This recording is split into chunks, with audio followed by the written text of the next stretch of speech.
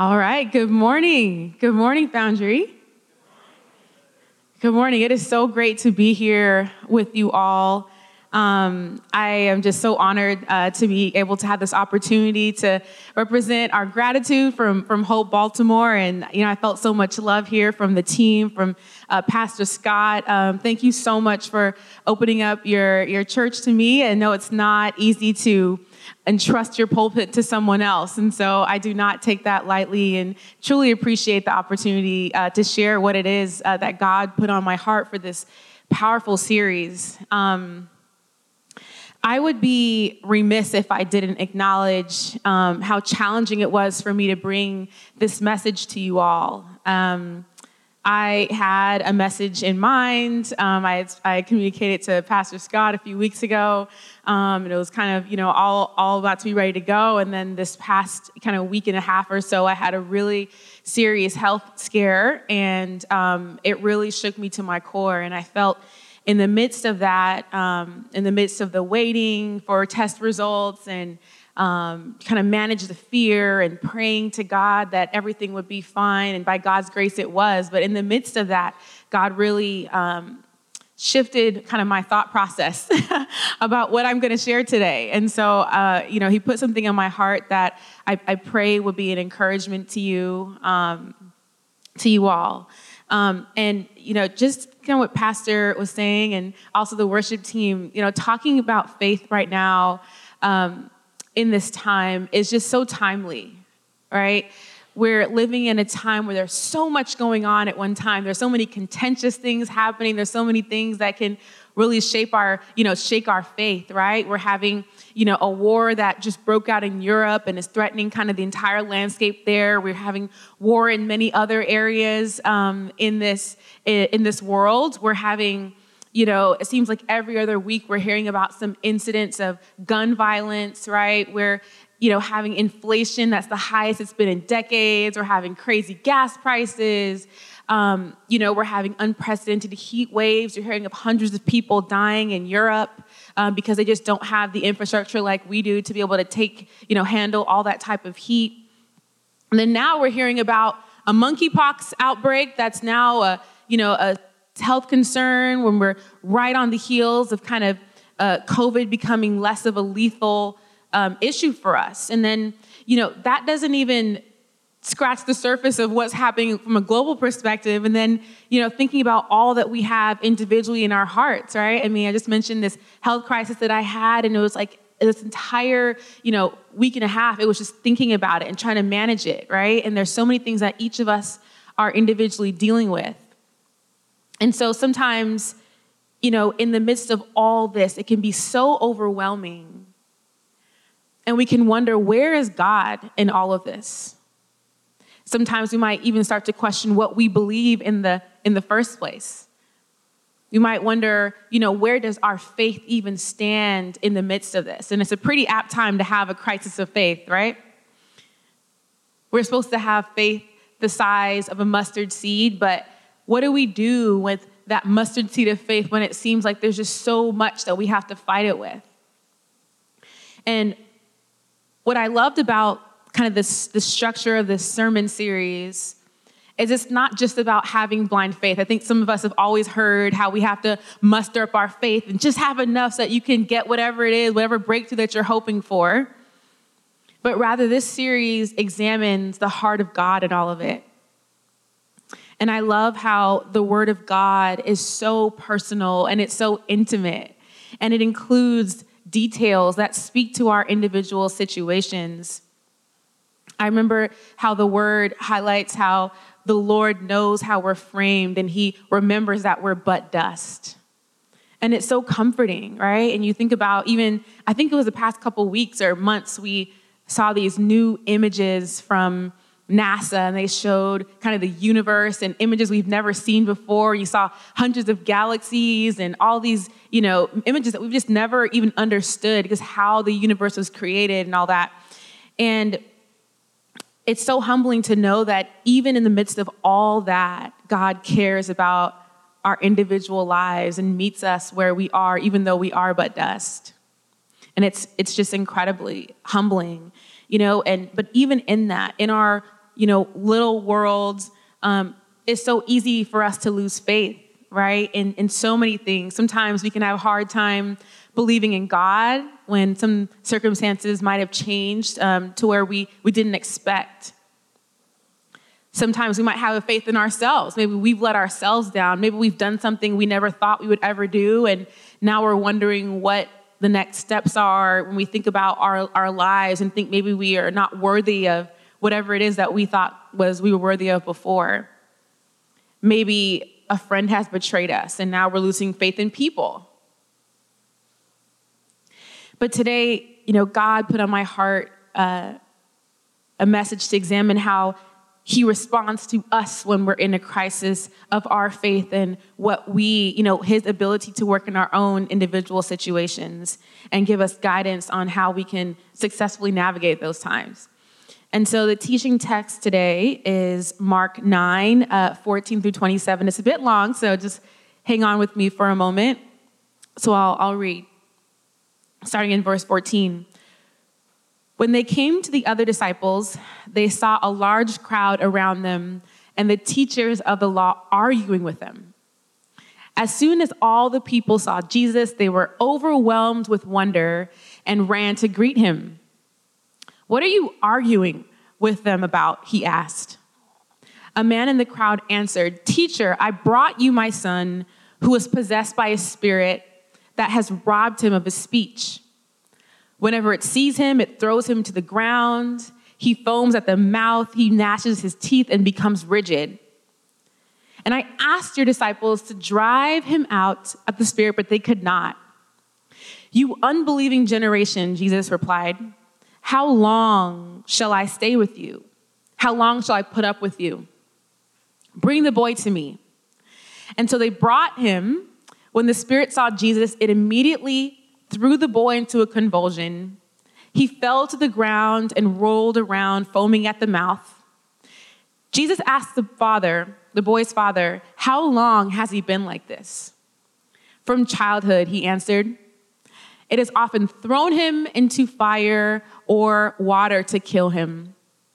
But if you can do anything, take pity on us." "If you can," Jesus asked. "Everything is possible for the one who believes." Immediately the boy's father exclaimed, "I do believe, help me overcome my unbelief."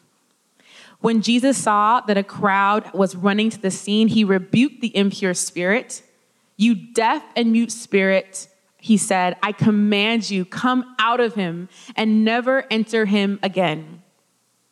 The spirit shrieked, convulsed him violently, and came out.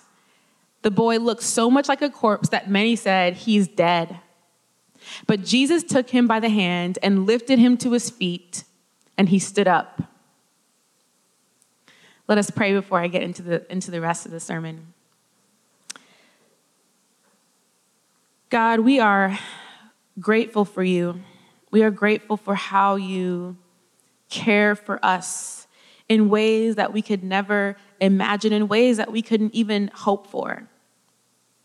God, thank you that you are so present right now, God. And I just ask, Lord, I just want to be poured out for you. I am so grateful for the opportunity to come and share your word with your people, God. And I ask that you would make all of our hearts fertile ground for your word to be sown, that we might be encouraged in our faith, that we might strengthen our faith in you, God, and live the life that you've called us to. It's in Jesus' name we pray. Amen. All right, so there are so many things that we can examine in this text. First, we can see that the disciples themselves had a crisis of faith, right? The text opens up with pandemonium and chaos and arguments, and there's so much going on.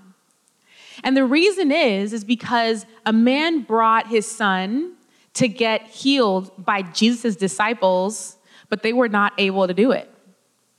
And I'm sure that this bewildered the father and frustrated him. And I'm sure it also bewildered and frustrated the disciples as well. If you read further on in the passage, you can read that, they asked Jesus why they couldn't drive out the spirit. And as you see here, it looks like Jesus is actually frustrated with the disciples and with their lack of belief, and he actually rebukes them for it. Now, just to set some context, I actually don't think that Jesus was angry at them for their lack of faith, as we'll examine later on. We kind of see more about how Jesus responds to us in our crisis of faith. I think that he was probably just frustrated about them not living in their authority that he gave them.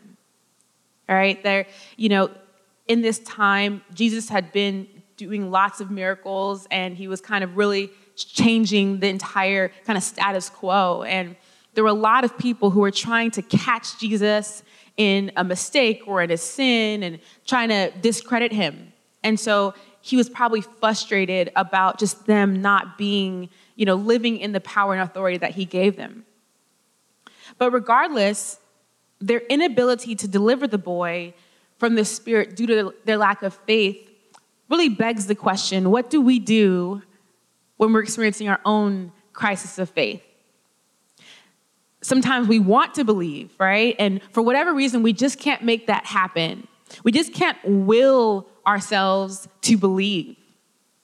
And what I love here about Jesus' response is that he comes toward the disciples. He comes toward the commotion. He comes toward the pandemonium. And he asks what's going on, as if he doesn't already know, right? And in studying this man's response and his interaction with Jesus, we can learn a few things that we can apply to in our own crisis of faith. And I want this to be really personal. A lot of times when we read biblical stories, it can almost seem like a fairy tale sometimes. And, we might know how something already goes, and so we're not really able to grasp what it felt like in the moment when there really was desperation. And so I just want us to really step into the text. The text highlights how the child was like this since birth. So think about this man dealing with this ever since his baby was born. And so I want us to think about in our own minds some things that we've dealt with since birth, or some crisis in our lives, something that maybe we've wanted to change. Maybe it's, patterns of dysfunction in our family that maybe our grandparents have been, our parents, and now we find ourselves in that same pattern, and we're trying to figure out how we can get out of that. Right? Maybe it's a health condition. Maybe it's a mindset that we're stuck in, and maybe it could be sinful things. It can be, there's addiction and all those types of things, but also maybe there's an addiction to fear, or a mindset that just holds us back from experiencing all that God has for us in our life. And maybe it's something we desperately want to change, but no matter what we do, it just seems like we just can't overcome that thing. And so I want us to keep that in mind as we navigate the text. And so the first point that I realized about how to respond in a faith crisis in this passage is something that's a little bit buried, and that's to remember other people's testimonies.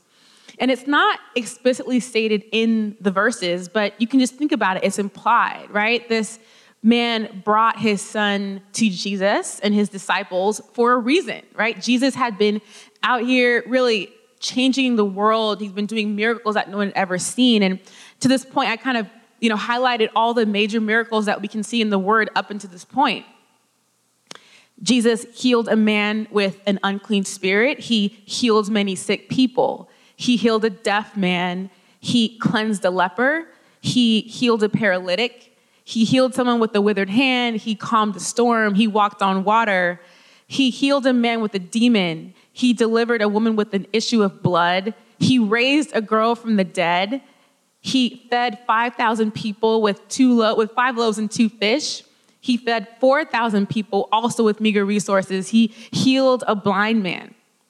And so there was a track record of what Jesus had done. There was a reason that this man brought his son to Jesus. And he was probably thinking to himself, maybe he can just do it for me too, right? His son had exhibited some of the issues that he had already healed before. So it makes a lot of sense that he would come and bring his son to Jesus. There's something about hearing testimonies that encourages us, that stirs our faith when we hear about God working in someone else's life. Revelations 12:11 says, they triumphed over him being Satan, and by the blood of the Lamb and by the word of their testimony. And I remember one of those times where that happened in my own life. So for a period of time, and I still sometimes look at it, there's a series on YouTube and on Instagram, and it's called I Am Second. And it's an entire series of videos of people, some famous, some people you maybe never heard of before. And it's all testimonies about how God, either their salvation story or what miracles God has done in their life. And you can really get so sucked into these videos because it's so encouraging and it's crazy what God has been doing in other people's lives. And one that particularly stood in my mind was there was a guy, they call him Whispering Danny. He had some kind of vocal condition where he couldn't speak super loudly. And in a nutshell, his story was that one of his friends got in a really bad accident, a motorcycle accident. And he had, massive brain injuries, like trauma, and he was he'd been, I think, in a coma for a couple weeks, and they were about to pull the plug on him. And he remembers, he wasn't a believer at the time, but he remembers when they were praying, like there was a man who came and prayed for him and said, just spoke with so much authority and said, God, we need you to move in this situation, and we need you to do it by tomorrow. And his friend woke up. And his friend was fine. He didn't have any issues that one would associate with a traumatic brain injury, even though his brain had probably been swelling. He even actually has his own testimony on I Am Second, and it's crazy to watch. And I remember that. And so one day I was in California. I'm from California, as I mentioned on the video, and my time was all messed up. I had fallen asleep super early because of jet lag, and I was in the middle of the night just scrolling on Instagram, as we sometimes do. And for some reason, they reposted the story. They had done the story 3 years before, but they reposted the story. And so I remembered kind of his story, and I was super encouraged by it. And then I want to say the next day, one of my prayer partners, called me and told me that she had been on vacation, and the Lord had put on her heart to pray for one of her colleagues. Now, I don't know about you guys, but when I'm on vacation, I'm not thinking about work. I'm not thinking about my colleagues. I'm not thinking about anything. I'm like, how can I get as far away from that as possible? How can I be present with where I am? So she listened to the Spirit. She paid attention. And so she prayed for this woman.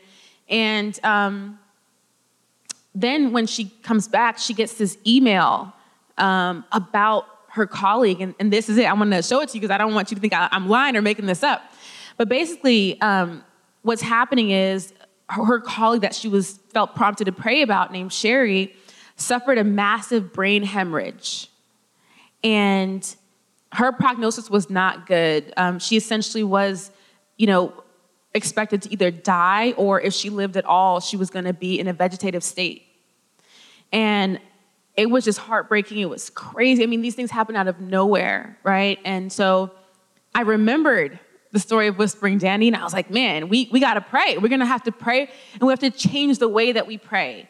And it's not like, oh, Jesus, please help us. I mean, yes, there's room for that, but also just praying with authority. I remembered, in that story, it really aligned with Scripture. The Lord tells us to approach the throne with boldness, right? And not to doubt what we're asking for him. And so we just consistently prayed, and she ended up waking from her coma a couple weeks later, but there was a really long road that she had to go through, and we prayed consistently every week for over a year, and she ended up being fine. This woman who was expected, you can clap for that, that's awesome. This woman who was expected to die or be in a vegetative state, there was no redeeming prognosis for her. She was actually going to go back to work, but she ended up doing something different because it was something a little bit less stressful. I'm sure that's a life-changing event, so you might want to do something a little bit different with your time. But it was incredibly encouraging, and it wasn't instantaneous, but it was something that we saw a miracle over time. So it was, that's something that I want us to remember, that this text offers up to us, right? Jumping back in the text, we see this man relying on what he knows to be true about how God impacted other people's lives through Jesus and his disciples. And he's having a conversation with Jesus about his son's healing. And he says, Jesus asked the boy's father, how long has he been like this? From childhood, he answered. It has often thrown him into the fire or water to kill him. But if you can do anything, take pity on us and help us. If you can, Jesus asked, and Jesus said, everything is possible for the one who believes. And immediately the boy's father exclaimed, I do believe, help me overcome my unbelief. There is so much richness in this short passage, and my second and third points are really embedded within that short passage. So as we rely on other people's testimonies to encourage our own faith, we also need to be real with where we are. In the verse, this father admitted his unbelief, right? He didn't fake the funk. First he said, Lord, if you can, which kind of hints to his unbelief. And then he just explicitly mentions that he has unbelief. And I love that this is included in Scripture. This has been my prayer countless times when I just don't have it. I have to tell God where I am, and I have to be honest. And, I think this captures where a lot of us are. When we believe, but we still have some doubt, there's like a lot of kind of turmoil within us, and we're trying so hard. Maybe it's because of our circumstances. And, this man was probably exhausted of trying so many things just for the same result. Getting your hopes up just to be let down. And that's really difficult. It's a roller coaster of emotions, right? But what I love in the story is that it shows that, what he does in spite of that debilitating exhaustion, frustration, and disappointment. Jesus wants him to admit where he was, and he wants us to admit where we are as well. In the Psalms, probably one of my favorite books, if not my favorite book in the Bible, we see David just radically honest with God where he is. He expresses his fear, his doubts. In the midst of crazy triumphs that he experiences, he's also incredibly honest with his fears and his doubts. Sometimes he's calling on anger and fire on his enemies. And I wonder sometimes, are we supposed to be praying like that? But he's just honest, right, with where he is. And he's called a man after God's own heart. And it's such a blessing to me and a model for how I want to interact with God. I mean, think about your most intimate relationships, whether it's your spouse, your significant other, your kids, your best friends, your parents. How can you imagine having a relationship with them and a deep, intimate relationship without honesty? It just doesn't exist, right? And what I love about this man, even in the midst of where he was, this crisis of faith, is that he kept trying. Even in the midst of his doubt, he kept trying. And that try was his mustard seed of faith. And I think that's something that we all have as well, this thing that's in our mind that maybe we are trying to get rid of, we're trying to change, and we might think that we don't have the faith, and it's hard for us to muster up a prayer, but every now and then, every, maybe year or so, we might just offer up a little prayer to see if something might happen, right? But even that is an evidence of our faith for that thing, right? For God to change that. And so even in the midst of that doubt, the man also exemplified the last point that I want to make today. And so as he relied on other people's testimonies, as he was honest with where he was, he also requested what he needed. He says, I do believe, but help my unbelief. He asked for the faith that he needed. And I love Jesus' response to him. He was so compassionate. He wasn't angry at him for not having faith. He wasn't, condemning him. He just said, hey, if I can, everything is possible for the one who believes. He doesn't express anger because the man expressed some doubt. Jesus saw his doubt, but he also saw his continued persistence in the midst of it, and he showed compassion. And after the man asked for faith, Jesus immediately goes into action, and the word says, talks about how Jesus, rebuked the impure spirit and healed the boy, right? And so when we are facing a faith crisis, we can just ask for the faith. Right? Hebrews 12:2 calls Jesus the pioneer and perfecter of our faith. Another translation says that he is the author and perfecter of our faith. And I just love that so much. I've relied on it so much. I've declared to God when I've been in my, times of lack of faith, I said, God, you are the author and perfecter of my faith. It's not on me.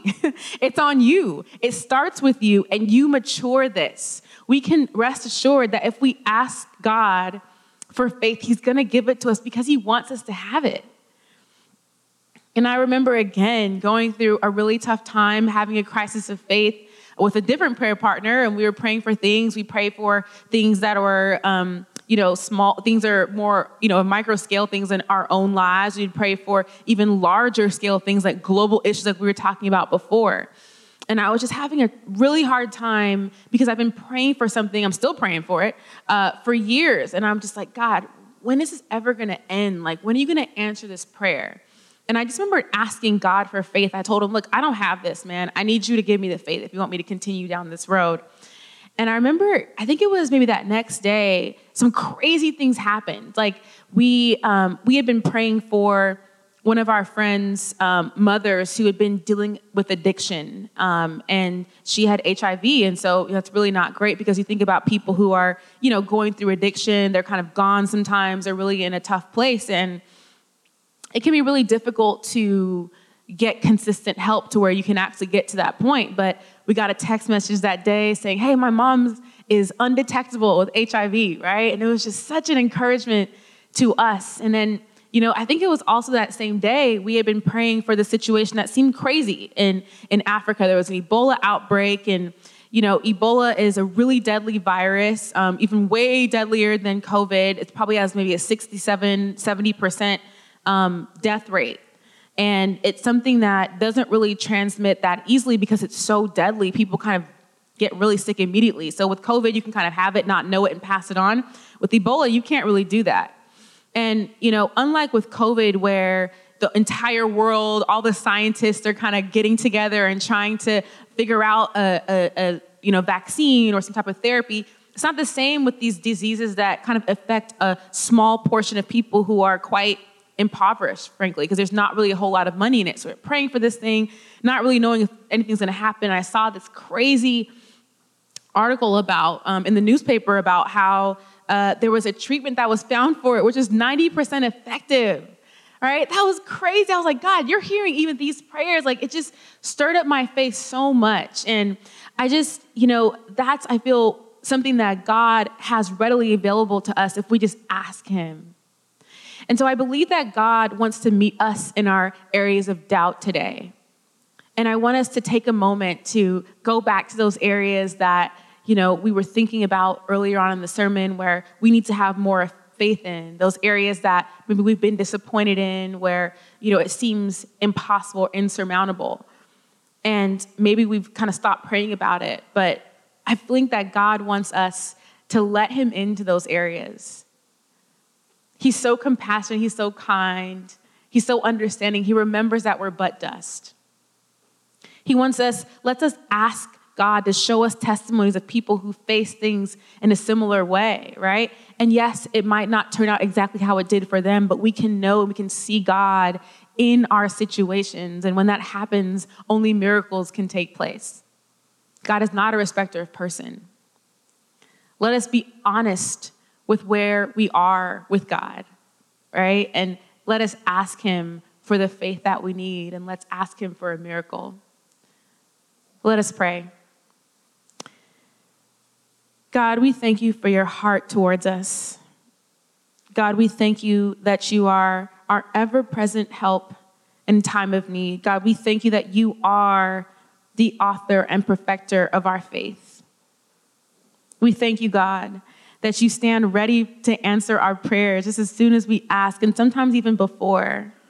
God, I thank you for bringing each and every person here, whether they're in person, online, they're going to listen to it later, God, because you have an area that you're working out in them, that you're reminding them that you haven't forgotten about.